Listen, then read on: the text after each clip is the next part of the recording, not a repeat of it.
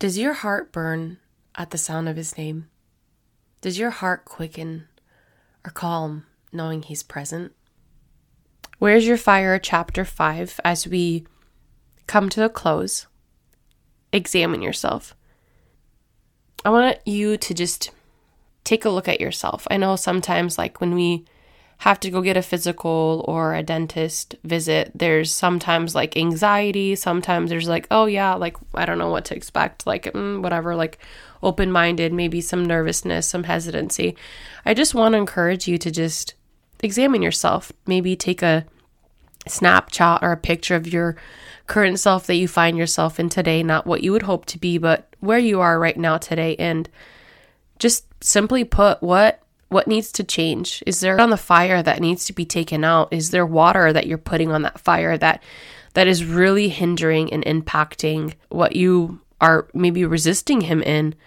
Do you need more rest? To do less of those like things, but rest in him? Are you tired because you've tried to do it on your own strength and you're just exhausted and wiped out? And I just really wanted to also speak to the person that is, you're hurting today. Maybe you're tired and worn out because of trials, because of problems. You know, you've tried to be Mary, and you've tried to rest at his feet, and you've tried. And I just, as you know, wherever you find yourself today, and you're examining and stuff, but for that person that is hurting, I just would pray that even as this podcast episode, wherever you're listening to today, that the Lord would meet you where you are today.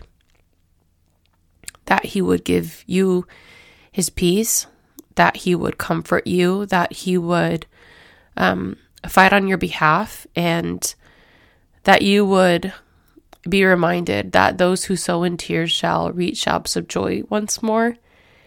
And that he would just intervene on your behalf. I don't know what you're going through currently, the tears that you may have already shed and you just feel like there's maybe no more left.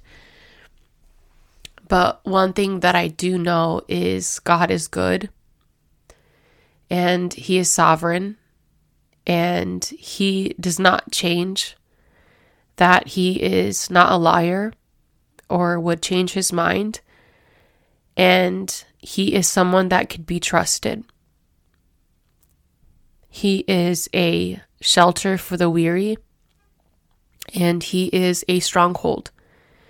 And you can rest and just be like that child in the Psalms that was like just wrestling and just tired and just so done and overwhelmed, just to surrender, to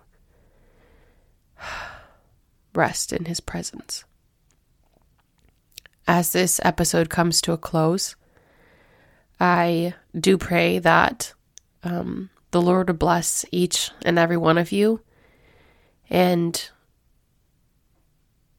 let's be busy about doing the Father's work, however that looks like in the season of your life right now, and how he wants to be glorified in it.